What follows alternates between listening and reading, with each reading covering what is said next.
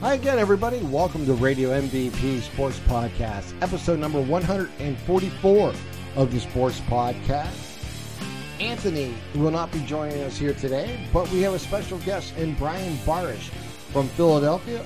He is the media coordinator of the USAFL. We had Brian on earlier this year at the beginning of the footy season, and we are going to get an update on the USAFL as they're in the midst of having their season and some sub-regionals and their tournaments coming up, and get more information on that.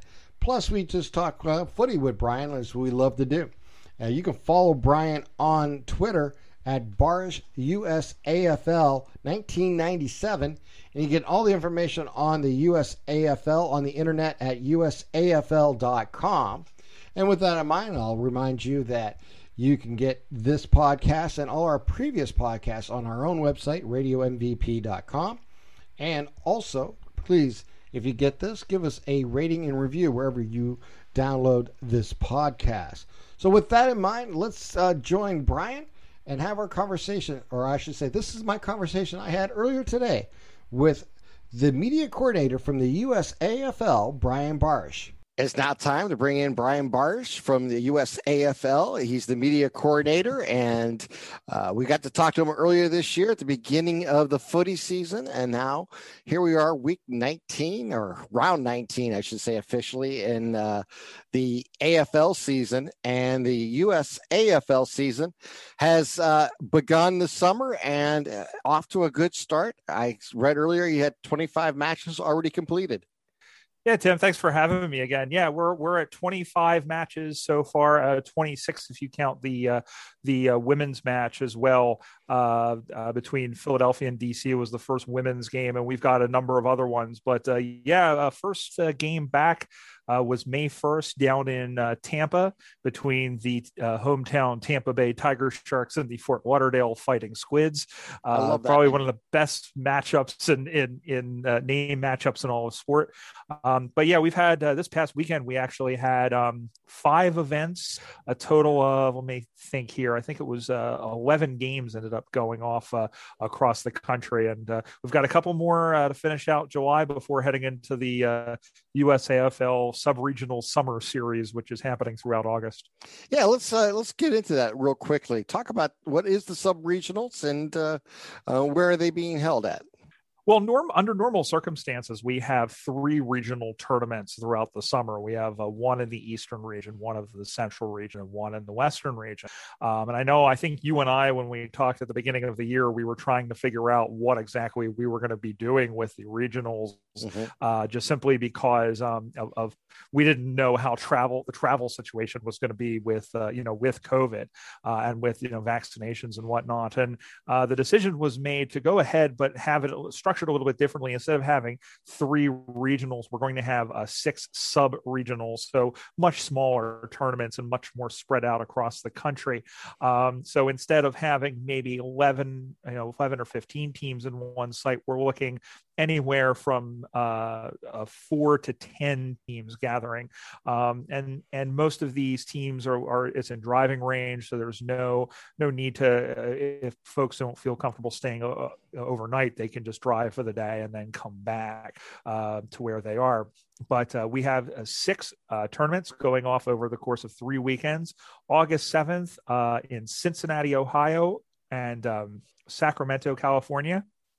And the August 14th will be in Philadelphia, my hometown right here, and as well as Madison, Wisconsin. And on August 21st, we'll be in Savannah, Georgia, and Arlington, Texas. Overall, 3 dozen teams, 3 dozen of our 50 clubs have signed up for these, and should be 3 great weekends of action. And of course, that leads up to the National Championship Carnival, which is happening October 16th and 17th in Austin, Texas. Yeah, and what do you say? You got 50 teams that are part of the USFAL, and you got 36 teams that's almost perfect symmetry to have 36 team tournament. I mean, and with the sub-regionals, what's your thoughts possibly of staying with the sub-regionals going in the future, just to make it maybe a little bit more regional and maybe growth on that level? we've talked about just augmenting the regional championship series prior to COVID. I think we'll take some feedback from the clubs and what they think about the smaller tournaments, but I think part of it as well, the central region is our biggest region. It extends from Cincinnati to Denver, and then from Minnesota down to Texas. Just to give an example, the Texas sides, that tournament's going to be held in Arlington, and there are going to be some clubs from nearby in addition to the four Texas teams, North Texas, Dallas, Austin, and Houston. And you'll have the Oklahoma side. We've got Baton Rouge has come in as well.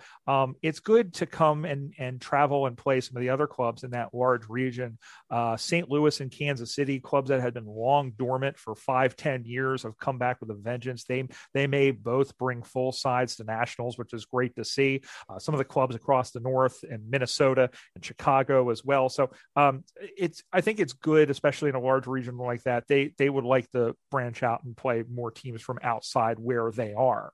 The same thing with Denver. It's hard to get because by and large, and there's a team in the Salt Lake City area, the Wasatch Wargulls, another name I truly love.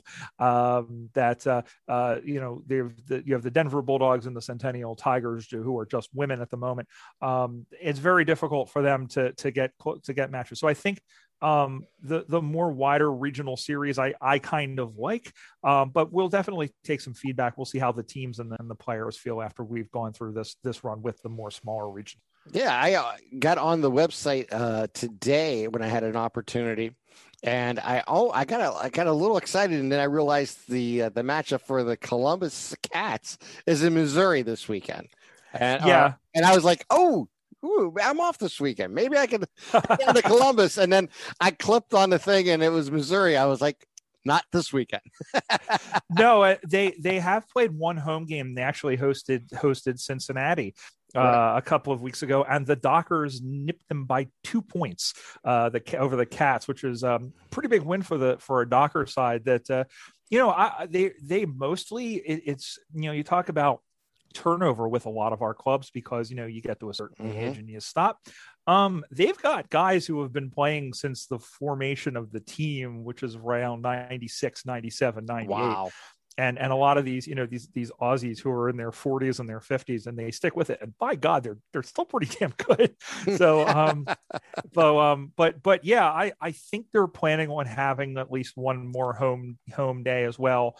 And I know the Dockers are going to be hosting as well at some point between now and the end of the season. So I guess I'll tell you and I'll tell everybody else, usafl.com. We have a listing of all of the matches as they are coming up. And worth mentioning, by the way, that we generally we don't put a game in the system until it is signed off on by our board against the COVID protocols. We have a lot of COVID protocols that need to be checked off in terms of the participants and make sure that everything is being met in that respect. So the other thing I would tell you is there in Ohio or anywhere else across the country that you're listening to us, just follow your local team, and you'll generally get more. You'll get more direct information in terms of what's happening in your city from them. Many of them have newsletters. Many of them, they keep up pretty well on social media. So that's the best thing to do. But usafl.com if you want to see what's going on, not just in your area, but across the country. Yeah, and I may suggest also if you are a person who likes Twitter like myself, a lot of those the sides and teams are on Twitter, and you can follow them. And you just have to do a little search. I found the North Texas Devils when they formed, and how excited that side is to be playing. And they've actually had a really fun start to their creation. And I think they won just not too long ago. Yeah, they got their first 2 wins this past weekend at home. In Plano, Texas, they defeated the Oklahoma Okies, and they also defeated the Austin Crows reserves. And that's, Austin, the reserve side is not as strong as their senior side. Of course, the senior side I have to double check this. I don't think they've lost a game since 2017. Wow. I think they may have lost one match in 2018 en route to the national championship, but I know that they lost in the at nationals because they ended up not making it to the grand final that year. But North Texas, they did really well to get 2 wins. They're a very enthusiastic side, led by James Henderson, who really has brought a lot of energy to that part of the country and in terms of the competition. So yeah, they're really good. And just going back to the website, if you do, because you mentioned about where to find everybody, if you go on usafl.com/club list, you'll get to see where all the where we have clubs, but you also get a chance to see where they are on social media: Facebook, Twitter, Instagram as well. I know we have at least one club with a YouTube channel, so besides us, and so that's where you can find the information as far as where to follow them and to keep up with what they're doing. Yeah, and a shout out to Coach Hess, who I met through you guys for the Des Moines Roosters. They're 2-0 in a season, so they're off to a good start. Yeah, they and you know what? It's great to see them come down because they were founded in 2009, and Kansas City and St. Louis. I don't know if I think St. Louis was kind of merging into that Ohio Valley conglomerate with Cincinnati and with Louisville and Indianapolis at the time. So it's great to see them come back, and great to see Kansas City come along. But yeah, 2 I think pretty solid victories from them over the weekend. They are almost completely. I know they have at least one Australian who's now living there, and I don't know if he's joined the team yet, but one of only I think 2 clubs in the entire country that's all American. I think they may have only had a handful, if at that. I could probably count the number of Aussies they've had on maybe 2 or 3 fingers in their 11, 12-year history. But good side.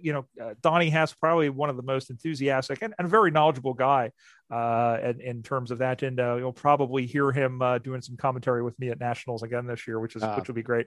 It will be. He's had him on the podcast. Look forward to. I told him I have to get an update from him during the season, and he'll be one of the people we will be talking to next about the Roosters and what's going on that part of the country over in Iowa and everything going on. So today I was on Twitter, as I was talking about earlier, and I found a post from you talking about a power ranking of the USA AFL. Take a moment and talk about how you developed it and what was released today.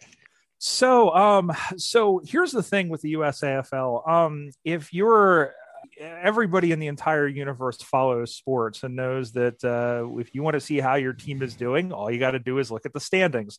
The problem with us is that because everybody sets their own schedule, it's not like it is in Australia and their regional leagues where everybody plays the same amount of games. You can look at the ladder, because we're a national league, because we're only playing, some teams play as little as 5 games a season. Some play as many as 16 or 17 games a season.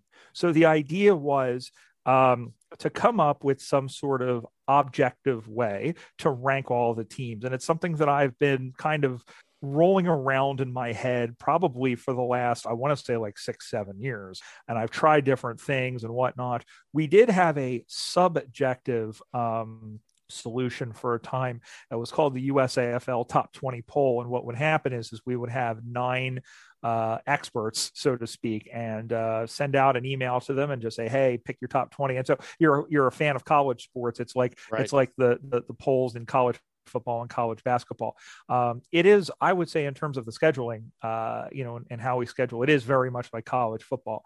For many years there were conferences. We had an Eastern League, we had a Mid-American League, we had I would say more of a loose Southwestern California, Arizona setup as well. And but the other side of all of this is I think there's this misconception.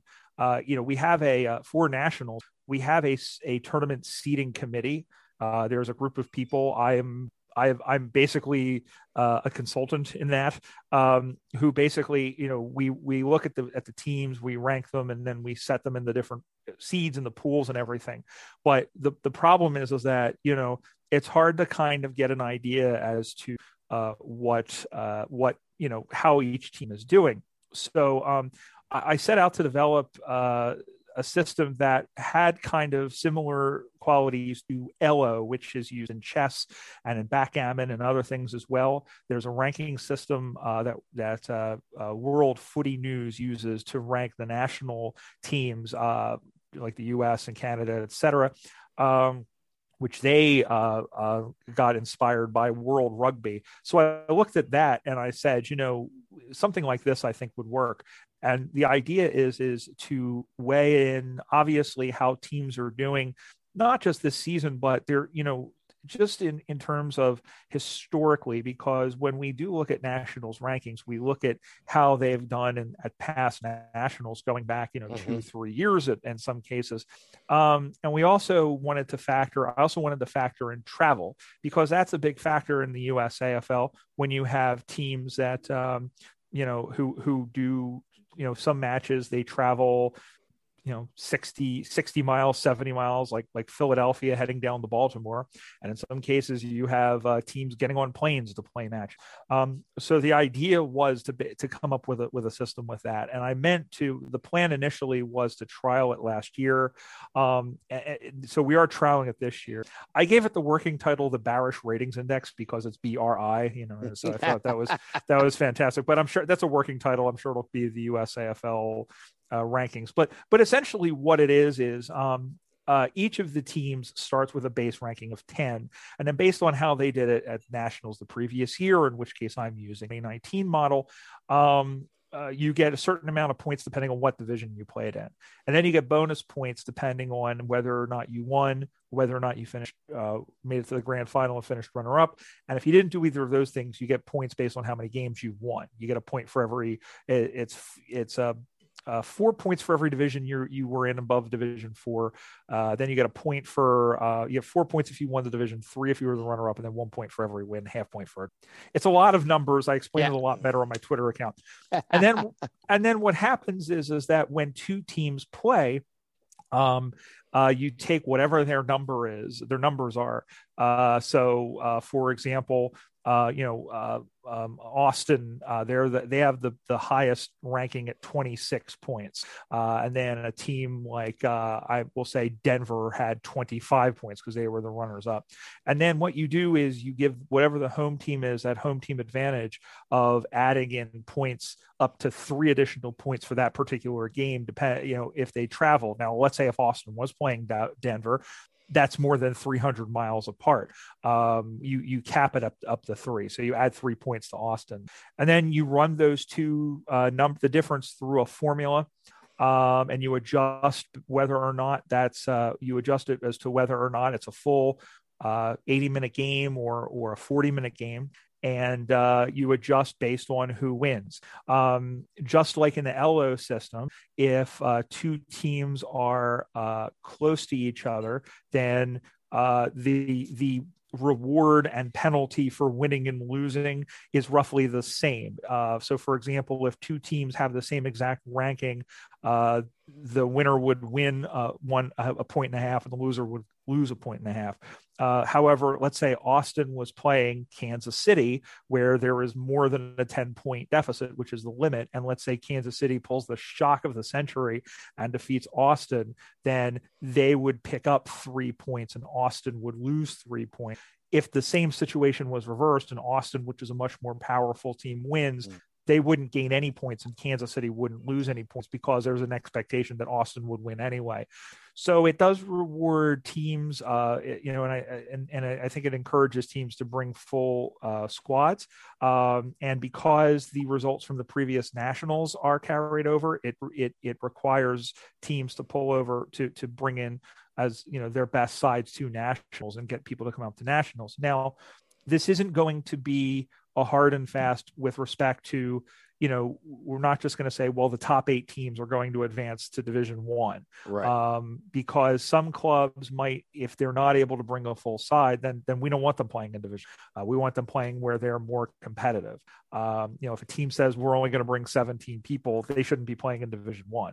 They should be playing down in Division 3 or possibly Division 4, where they'll have subs or possibly combined with others. But if we have a situation where we have, let's say, 11 teams that are requesting to be in Division 2, then we can look at them and say, okay, here are the 8 best teams. They're going to play in Division 2 where the other teams play in Division 3. I think this year will be a little bit, I'm hoping that this will be a somewhat accurate reflection, just simply because teams are only going to be playing a handful of matches and probably half the matches, if that, than what they would have been playing on a normal year. But the hope is that by 2022 or 2023, that this will be more of an official tool, and it's something that we can look at. But if nothing else, it's a good it's good for some debate, and good for working towards having something, instead of us being, because I know a lot of people just kind of see us as a collection of games and then we get together for just one indiscriminate big tournament at the end. We want to have the matches have some actual tangible weight on where you get placed at the end of the season, and not just a bunch of people on a Zoom call saying, okay, these guys are here. Right. So hopefully it grabs some traction. Hopefully we get a lot of people behind it, and we'll go from there. Obviously we have a fan in you. Yeah, well, I'll tell you this, I like the idea behind it on this level. It's not the same system, but it's a math-based system that's similar to what is used here in the state of Ohio for high school football. Now, high school football, they, like most states, they divide it by the amount of boys in the school from 10th grade to 12th grade type of thing, and then they slot you into a different division. In Ohio, we have 7 divisions, and they do it that way. Now, what we do during the season, which is really unique, and I don't know if any other states do it this way, is that you earn points for victories. You do not lose any points for defeats. So you're counting wins. And the way they do it is basically who you played. For example, if you're a Division II school and you're playing a Division I school, you defeat that Division I school, you get Division I points. Right. And the Division I school does not get penalized. They just don't earn any points. Right. It's very similar in that respect. Yeah. Right. And that's how they basically, for each region, decide who makes the playoffs. And the top 8 teams, and now they expanded it this year, but that's the way they do it, and that's how they would seed it: the number 1 team in that region versus the number 8 team, and they would go on from there for the playoffs. And it reminds me of that system, because that's what you're doing, is what you're looking at it as like a 3-year look, because you got to go back a couple of years to get a ground of a base for these teams, and then you just add the points, as you said, to the teams that win, and obviously give them bonuses if they, like you said, travel over 300 miles and stuff like that. I think it's a very fair and equitable way to at least seed teams, and like you said, possibly find out who's a full squad versus a 3/4 squad versus someone that has 12 or 14 players, and then go from there and then put them in the divisions that they represent best. I think that's I think it's wonderful. I think it's exactly the way sports should be done.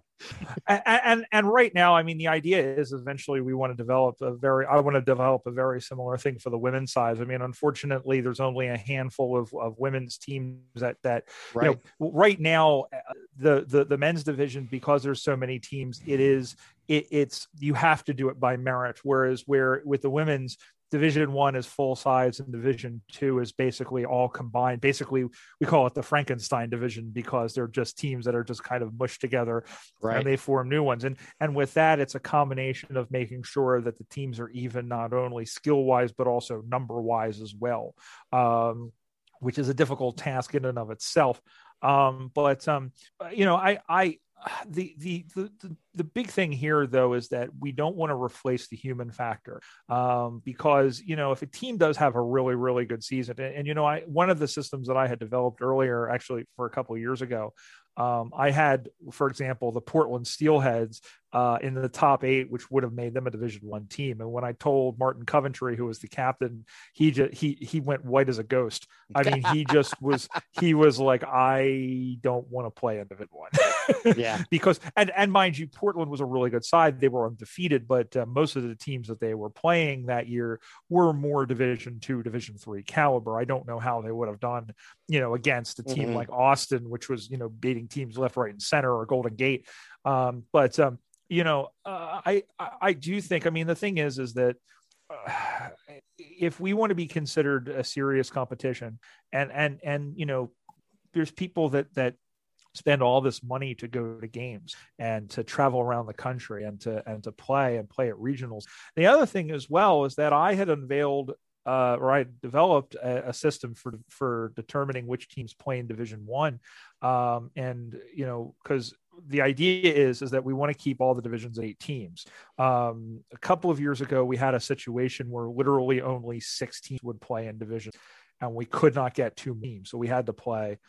And then we looked at Division II, and we ended up with 9 teams in Division II, teams in Division III. Now, to put this in context, we usually have 8 teams across the board, and 8 teams works pretty well because you play 2 games on Saturday, 1 game on Sunday morning. It's 2 pools of 4, and whoever wins each pool plays each other in the division grand final. All day Sunday, because all 3 men's division, the 3 top men's divisions, actually the 4 tops men's division, all had semifinals because they were either 6 teams or 9 teams. Women's Division 1 had 6 teams. All the games on Sunday morning for those top divisions were semifinals and then led into a final, instead of a group match where there could be some dead rubbers and whatnot. All the games, they needed to have a winner, and we had all these knockout games and everything, and it was wonderful. From a logistics standpoint, it's difficult because we also require the teams to umpire matches, or to provide things a little bit different, because you can't tell a team, well, you're supposed to be at this field then, because it's entirely possible that they'll be playing or they'll be needing to get ready to play as well. So that unfortunately kind of makes things a little bit different. But the hope is, I mean, to say, okay, if you win Division II, you're guaranteed a spot in Division I. If you win Division I, or you're the runner-up in Division I, you're guaranteed to keep your spot, no matter how terrible you do the following season. If you're the winner of the regionals, when we had the 3 regionals, if you win Division I and the Eastern regionals, you're guaranteed a spot, because we want to make sure that we have at least 1 team from each in that top division. And the other side of that is, Tim, is that when we go to when we play at the national tournament, you want to keep the teams as separated as you can by region. We have a lot of clubs that are so close distance wise, Philly and New York, Philly and Baltimore, Philly and DC, Seattle and Portland, the 3 Southern California teams, the 2 Northern California teams, the 4 Texan teams. You don't want them to come all the way out to wherever it is we're playing and then end up playing each other in a group stage. Right. So the idea is we do sort of like the World Cup, where we try and make sure that they're playing in opposite groups and then play in the in the knockout stage or the final if need be. We had a couple of really good the year where we did the semifinals. In Division II, we had Seattle play Portland and Chicago play Minnesota, which was great, which is what we wanted to see for knockout. We have 2 regional rivals, but you don't want to see that in the pool play. You want to have teams, unless there's a lot of teams from one region, in which is unavoidable. Right. Yeah, but the idea is to make it competitive. So there's all these things, but I the idea of this is to just kind of have a more tangible. And again, if you have a team saying, well, we don't want to play in Division II, we don't want to play in this, and say, hey, look, you played really well during the season, you're going to have to play. But hopefully, like I said, it'll be something that I'll keep tweaking it as time goes on. I think it's really difficult to kind of take the last couple of years, since we skipped a year. So maybe in a couple of years, I think you will start doing maybe like retroactive points for, like in 2024, we'll say, oh, well, you won in Division I, so you get like a bonus, like a half a bonus point or something down the line. Yeah. But that's the concept. No, it's definitely worth pursuing, in my opinion, and has a way, like when you say you have 50 teams and 36 teams competing in a tournament, you have to figure out some way equitably to put them in divisions and matchups. And why not use a rating system that at least mathematically make a lot of sense and gives everybody the same type of opportunity to move up or down on a ladder, So, Yeah. It's not like you said, it's not like a competition where they're all together, but in the same vein, you don't expect Fort Lauderdale to come play Cincinnati. It just does not happen. Yeah, I mean, and prior to this, I mean, we were starting to see clubs travel more.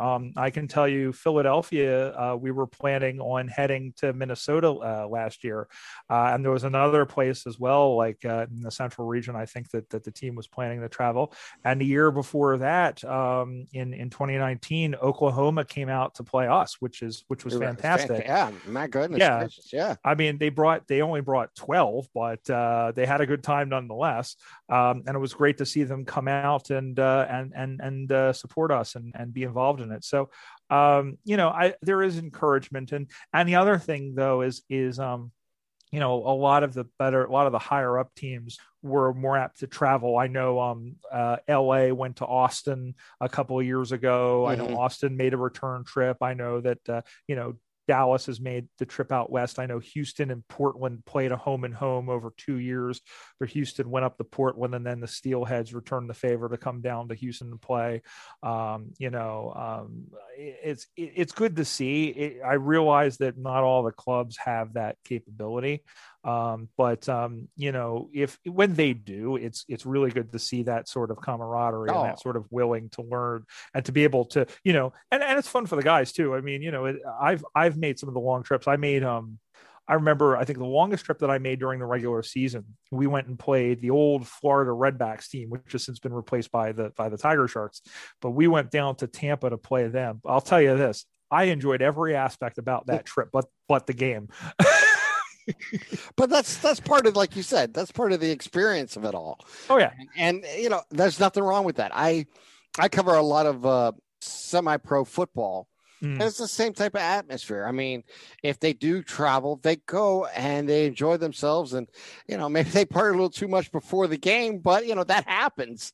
And in the same vein, it's a family atmosphere, where they, on the sidelines, you'll see them holding their youngest child in uniform. So it's fun, and that's what it's all about. It really is. And I have a distinct memory of 2017 when we were in Little Rock, Arkansas for a Central Regionals, and the Lone Stars, Houston, they rented a bus.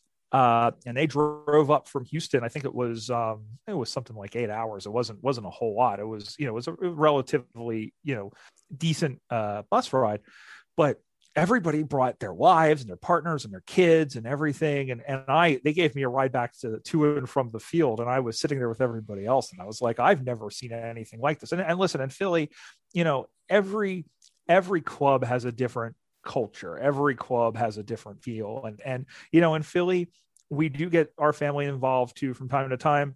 But it was nothing, I hadn't seen anything like that. And I thought it was really, really, really cool. And that's a testament to, Dave Bryant, who was a longtime president of the Lone Stars, has since gone on to be Central Regional VP. His wife, Sonia Lavelle, who's my assistant on the media side with the USAFL. They fostered the birth of that sort of thing. So yeah, but a lot of other teams do that as well, where they've got their families involved, and it is a family environment. But some clubs, it's a little bit more sporting, I guess, in terms of that. Yeah.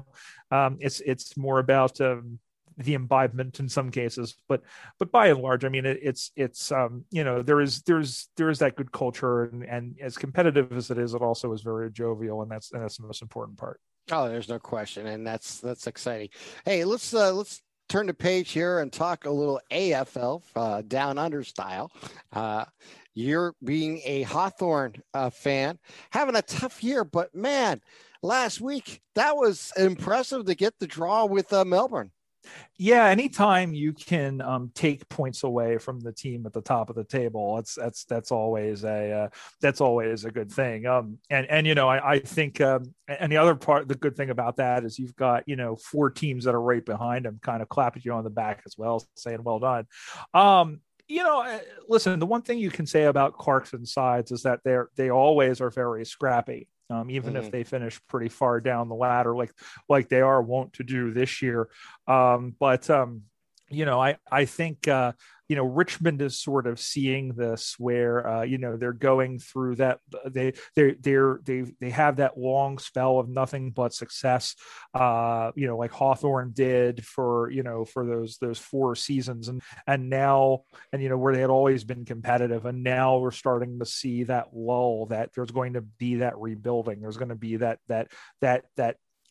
year or 2 or 3 perhaps where they are going to be languishing down towards the bottom of the table. But it's a character building result for a team that I think needs those as they get back to where they were at the beginning of the last decade.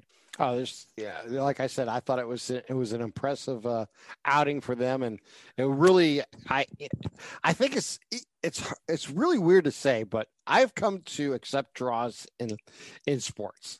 I never did for many times, and I used to I guess that was the football mentality, the American football and the baseball mentality. You play until you get a winner, type thinking that you had for many years. But a draw can, especially a side like Hawthorn, who, like you said, it's just going through a rebuild and doing it and taking on the top team on the ladder to come away with, an opportunity to win a game. Okay, they didn't, but they didn't lose neither. So, like you said, they took points away from them. That's something that program can build on, and might be something that they talk about maybe next year as a game that they say, hey, look, that's when we knew we had the opportunity to play at a higher level and be more successful. Yeah, and I think when you look back at teams that have had those like lulls, like those droughts. I mean, you go back and look at like Fremantle and all those years before they finally made a grand final. Justin Longmuir kicking a goal after the siren against St. Kilda, and I want to say 05 to help sneak them into the finals. Longmuir has since become the coach, and I'll tell you what, they might not have made a deep run that year, but he's still a hero at that club for what he did on that game. So there's especially like you look at like 2015 as well. There was that one game between the Bulldogs and the Swans in Sydney in the wet, and the Bulldogs managed to hang on to that one game, it may have actually been 2016, and that helped propel them into a position where they could make a deep playoff finals run, and they made it and they won the grand final that year. So even if they end up finishing down towards the bottom, which again they are most likely going to do, that group of players I think can take what it is of that. And speaking of the just to the thing of the draw, the draws for a sport where you can have those, it could seem pretty easy to have those. They don't happen terribly often in the AFL, and I think I don't remember the last time there was 2 draws in a season. Usually there's one, and sometimes you go an entire season without having them. It happened a couple of years ago where you had all those games, and there's calls about they want to do a shootout or they should have extra time, and it's worth remembering, and I know you know this, but for those that don't, up until 1990, if a finals match was tied, it had to be replayed from the beginning. They added the extra time to that in 91. And up until 2015, if the grand final was tied, they had to replay that as well. And the last time that happened was 2010. And it was amusing because we had the grand final party here in Philadelphia, and there's less than a minute to go. St. Kilda and Collingwood are tied at 68. And John Loring, who's who's the coach, still the coach of the Hawks, comes over to me and goes, "Barish, what happens if they're still tied?" I said, "They got to come back and play from the beginning next week." He goes, "You're joking." I said, "Nope, they got to play it from the beginning." Right. And I liked it, and I realized that it's a legit, especially when you've got, and they're like, well, you've got fans flying in from all over the place, and I'm just like, I don't know what to tell you. Book another book. Take next weekend off too. But the thing as well is because it doesn't happen that often, and football I feel is like the same. Gridiron football I feel is like the same way. Now, because it doesn't happen that often, half a win is still it's a result. It's a thing. Now, you look at a sport like soccer, which is a sport that I follow really closely, because ties are more frequent now, and because you can play for a tie as a result, now you have wins as more points. You just give more value. So instead of 2 points for a win and 1 point for a draw, it's now 3 points.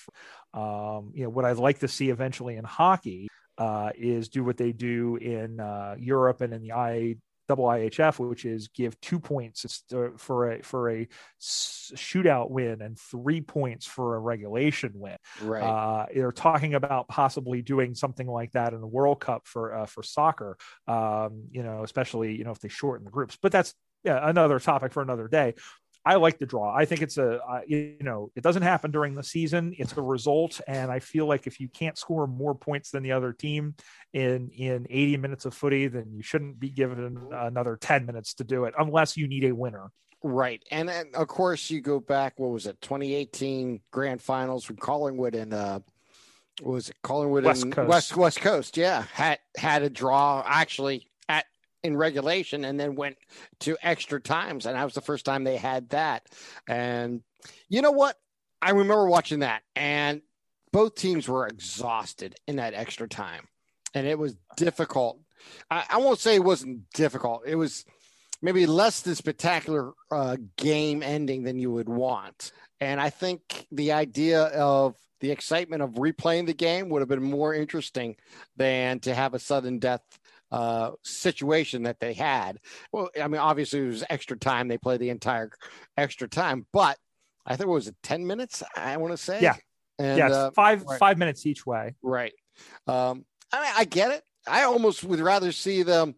I don't know the rules. Maybe it's actually in it after those 10 minutes that they just have a goal kickoff from outside the 50, and put them in different positions, and the team that gets the most goals wins. Kind of like a shootout in hockey. Well, they were talking eventually about, I think they were talking as to whether or not, I think initially when they had the rule as to what to do, I think they would say they keep playing and it's golden point, just sudden death at that point. Whoever scores the next point wins. But now I think it's just another 10 minutes and they keep playing sets of 10-minute periods until they have a winner. But I have to compare it. I've been a hockey fan ever since I was this big, and I love the concept of just playing until you have a winner. Yeah, I do too. And you can say the same. I mean, but you can say the same thing about hockey. You have. I mean, we had a 4 or 5 overtime game last year. I remember staying up till 2:30 in the morning watching the Flyers beat the Penguins in 5 overtimes. Keith Primo.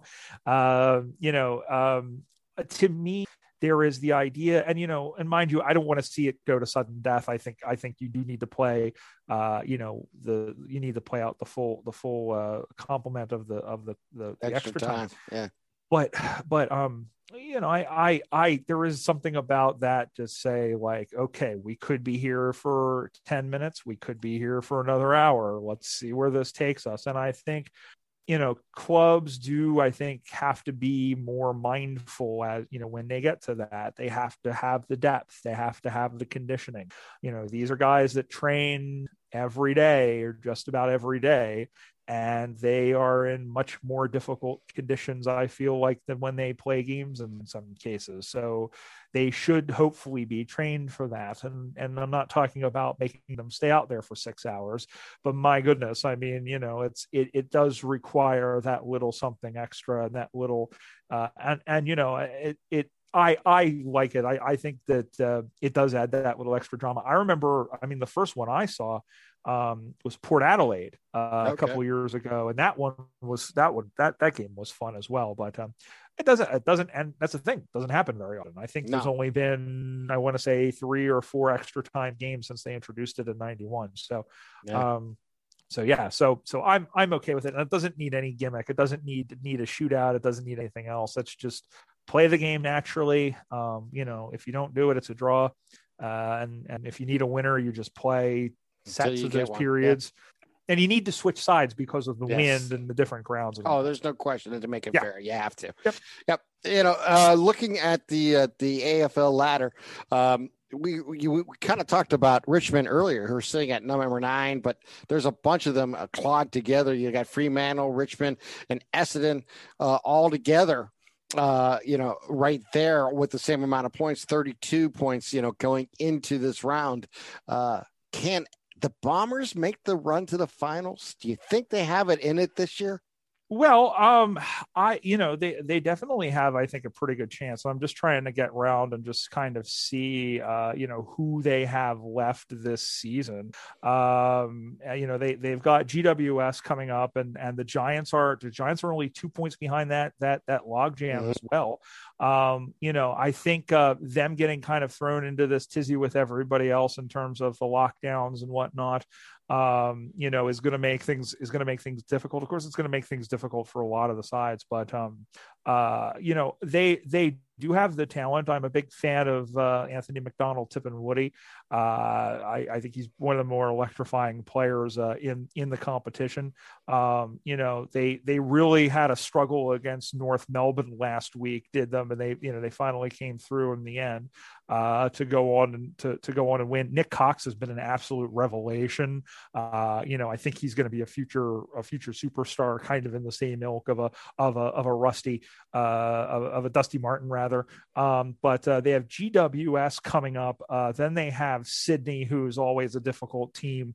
Round 21, they are playing the Western Bulldogs. Round 22. Just scanning here, they're at Gold Coast, which I feel should be a win. Yes. The Bulldogs, I think, are going to give them difficult, and then they play Collingwood, who are struggling.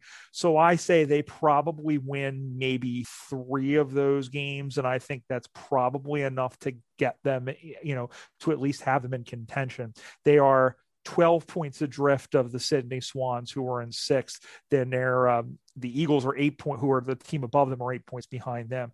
So I think those top 6 teams, unless any of those top 6 sides really, really, really just drops in the next couple of weeks, I think that's your top 6. And so yeah, all those teams are really essentially just battling it out for 2 spots. And I think Essendon has as good a chance as any, especially since right now they've got the best percentage of all of the teams that are behind them at the moment.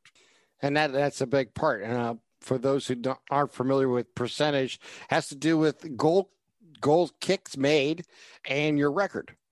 Well, it's the point differential essentially. Yeah. It's the number of points that you've scored divided by the number of points that you've allowed, and that's multiplied by 100. So if you have a 100 percentage, you've scored and allowed the same amount of points. So that's how that works. Again, it's kind of like point differential, but it actually kind of favors teams that have scored fewer points and have allowed fewer points as well. So there's that. But I mean, like I said, of the bottom of teams 7 on to 18, Essendon has the best percent, which will come in handy as we wrap up the final 5 games of the season. There's no question about that.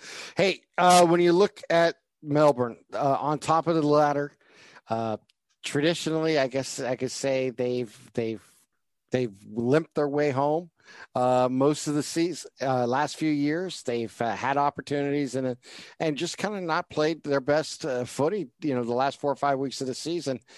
With the draw last week to Hawthorn, do you think we might be seeing that dive from Melbourne in a sense, not in the sense that they get out of the top 8 as we were just talking about, but maybe not finish in the top 2 or top 3? Or possibly out of the top 4 where they, would lose that advantage? Well, they're going to have a relatively tough run home because coming up they've got Gold Coast, which again that should you would think be a victory, but then they've got the Bulldogs in round 20, and then after that they've got the West Coast in Perth on round 21. Then they've got Adelaide probably at home, depending on the lockdown situation. They're always a tough side, even though they're struggling this year. And then they finish up the year against Geelong at Goomba Stadium. So 2 out of their last 5 games are going to be against the teams that are directly below them. And I think those are as key as the other games are, because if you lose to Gold Coast and you lose to Adelaide, I don't think that isn't a very good showing, and I think that is going to hurt them. But I think the true question as to whether or not they are premiership contenders are going to be how they do against the Bulldogs and how they do against Geelong. As you mentioned, I guess for those who aren't terribly familiar, they have the longest premiership drought of any club in the league. They have not won since 1964. And this is a team that in the lead up to that 64 premiership, they won 5 in a row at the end of the 1950s. They were a very, very powerful club in the first half century of the league. And over the last few years, 2000 was their last grand final. And they have very talented. Max Gawn can be inconsistent in front of goals from time to time. Christian Pertaka, however, is a really good player. I think Ben Brown was the absolute best pickup they could have made. I know he hasn't played every year, but he's a tall player. He's rangy. The man basically starts in, no matter where the game is, he starts in Tasmania when he runs up to kick for shots on goal.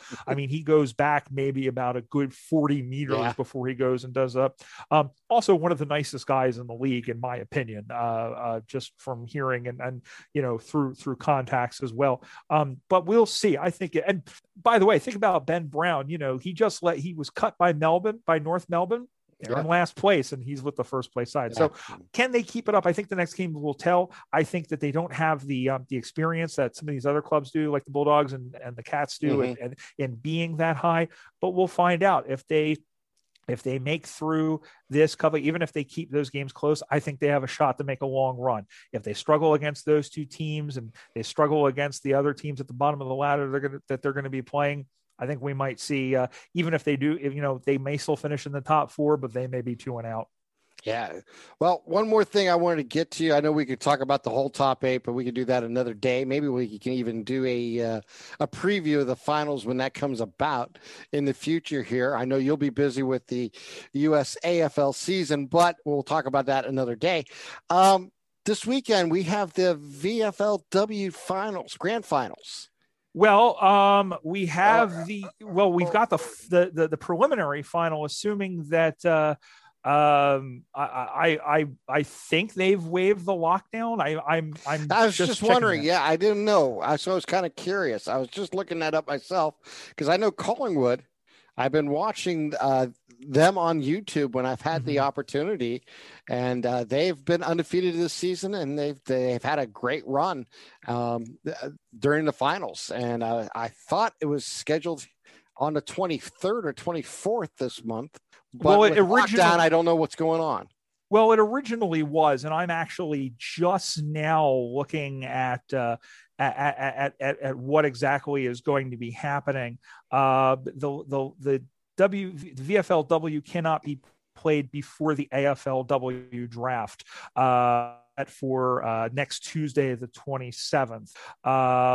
So basically, they have to declare, the AFLW declared that any player drafted must be allowed and encouraged to complete the VFLWC before joining their new team. What that means is there are players who are not who are playing for VFLW sides that are not committed to AFLW sides. And that's a very important thing to note, because there are players, like, I'll give you a great example. Danny Marshall is playing for the Western Bulldogs VFLW side, even though she was listed by the AFLW team. So that's something to note. So we're looking at least probably maybe, I think next weekend then would be the continuation of the finals, assuming that the lockdown is lifted at that point. You've got the preliminary final, and I'm just looking. Collingwood has already gone into the grand final, undefeated season. And I'll tell you what, Geelong came really, really close in that qualifying final to knocking them off. And it's funny, for a team that really struggled during the AFLW season, they had a pretty good run in the qualifying final. But the preliminary final, it looks to be Essendon and Geelong. That game will be played at Windy Hill. Essendon coming off of, they had put up a really, really good fight against Collingwood, falling by 7 points. Collingwood, as dominant as they look throughout the season, and they won their matches almost by a combined, 3-1 total. They only won by a goal over Geelong at home at Victoria Park. At the Holden Center. And then they came home to Victoria Park and won by just 7 points over Essendon. And they only kicked 2 goals that game. Geelong, a good side, all those players, I think, that are coming up through that system and who they, can possibly get, and they could possibly draft, and who can bring up to an AFLW with their new coach coming in the AFLW season. I don't think we're going to see them be easy beats like they were last year, this past season in AFLW coming forward. But the winner of that game will get Collingwood in the grand final. I think the earliest, like I said, the earliest that the preliminary final can be held, which is essentially the semifinal, would be next weekend, July 31st, with the grand final being the weekend of the 7th or the 8th. VFLW is the place to find that out, and also keep an eye on. I know you talked to Julia Montesano. Keep an eye on WARF radio as well, because they'll have the latest news as well as. Brian, one more time, let's talk about the USAFL. What's to expect coming up here, and give a shout out to all those teams in the regions that they're competing in. Well, I can really quickly run through all of them really, really quickly if you'd like. I don't know how much time you got. Yeah. I mean, I'm trying to be cognizant and all that other stuff, because we all know that I don't give short answers. So August 7th, Cincinnati, Ohio. It'll be a 3-team round robin. It'll be Columbus, Nashville, the Columbus Cats, the Nashville Kangaroos, and the Ohio Valley River Rats, which are made up of players from Cincinnati, Indianapolis, and Louisville. We have women's as well. I don't know what sort of game that the format that will look like, but they'll have players from Cincinnati, Columbus, and Nashville in hand. Sacramento, also August 7th. That'll be the largest tournament. Teams we got the Arizona Hawks, the Denver Bulldogs, Golden Gate Roos, Las Vegas Gamblers, Los Angeles Dragons, Orange County Giants, Portland Steelheads, Sacramento Suns, San Diego Lions, and Seattle Grizzlies. That'll be a 4-team round robin in 2 divisions. So there will be 8 teams played in each division, which will be great. And each team will be playing 3 games. For the women, it'll be a 3-team round robin with players from Arizona, Orange County, Portland, Sacramento, the San Francisco Iron Maidens, which are part of the Golden Gate side, and Seattle. San Francisco, by the way, the 4-time defending national champions in Division I on the women's side. The following weekend, Madison, Wisconsin, August 14th.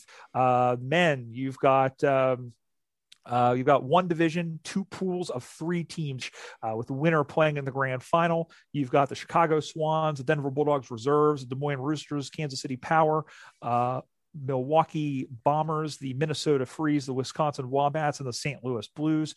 Chicago, Denver, Des Moines, Minnesota, as St. Louis, and possibly the North Star Blue Ox will be playing in a 2-team head-to-head battle. Basically, they'll be mixing up the sides, probably Minnesota and Denver against the other teams there. And then the other one that weekend in Philadelphia on August 14th. On the men's side, a 4-team round robin with Baltimore Dockers, DC Eagles, New York Magpies, Philadelphia Hawks. Somewhere in the middle will be the RVA Lions from Richmond, Virginia. And then a 2-team battle with Baltimore, DC, Philadelphia, and Richmond playing a full game there. And then the final weekend in Arlington, Texas on August 21st, the Austin Crows, seniors and reserve side, the Baton Rouge Tigers, Dallas Dingoes, Houston Lone Stars, North Texas Devils, and the Oklahoma Okies. They'll play 2 pools of 3 with the winner of each pool playing in the grand final. And the women's division will have the Texas Heat, which is made up of the 4 Texas sides, Austin, Dallas, Houston, North Texas. And then you'll have the Centennial Tigers, who are based in Denver. They're a brand new team. They're actually playing their first game.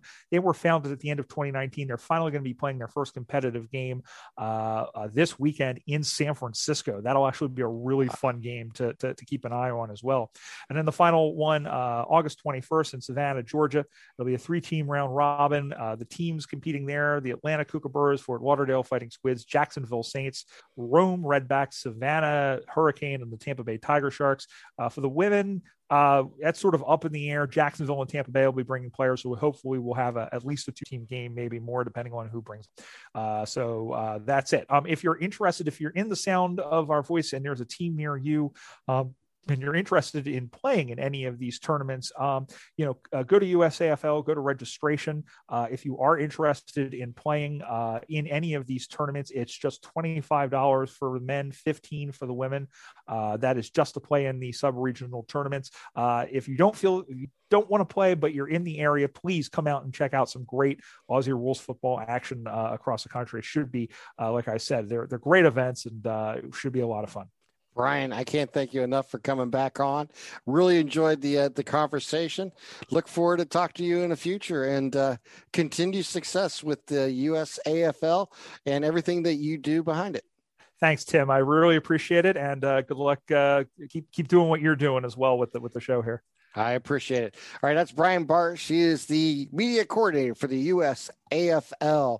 My thanks to him once again for coming on the podcast. My thanks once again goes out to Brian for coming on the podcast here tonight. As Brian, you can follow him on Twitter at Bartsch USAFL 1997, and get all the information once again on the USAFL on their website at usafl.com. Once again, my thanks to Brian Bartsch for coming on the podcast. Anthony will be back next week with me talking sports around the valley and around the world with you. Once again, I'd like to tell everybody, remember, tell your family, friends, and enemies about Radio MVP. And we'll talk to you next time right here on Radio MVP.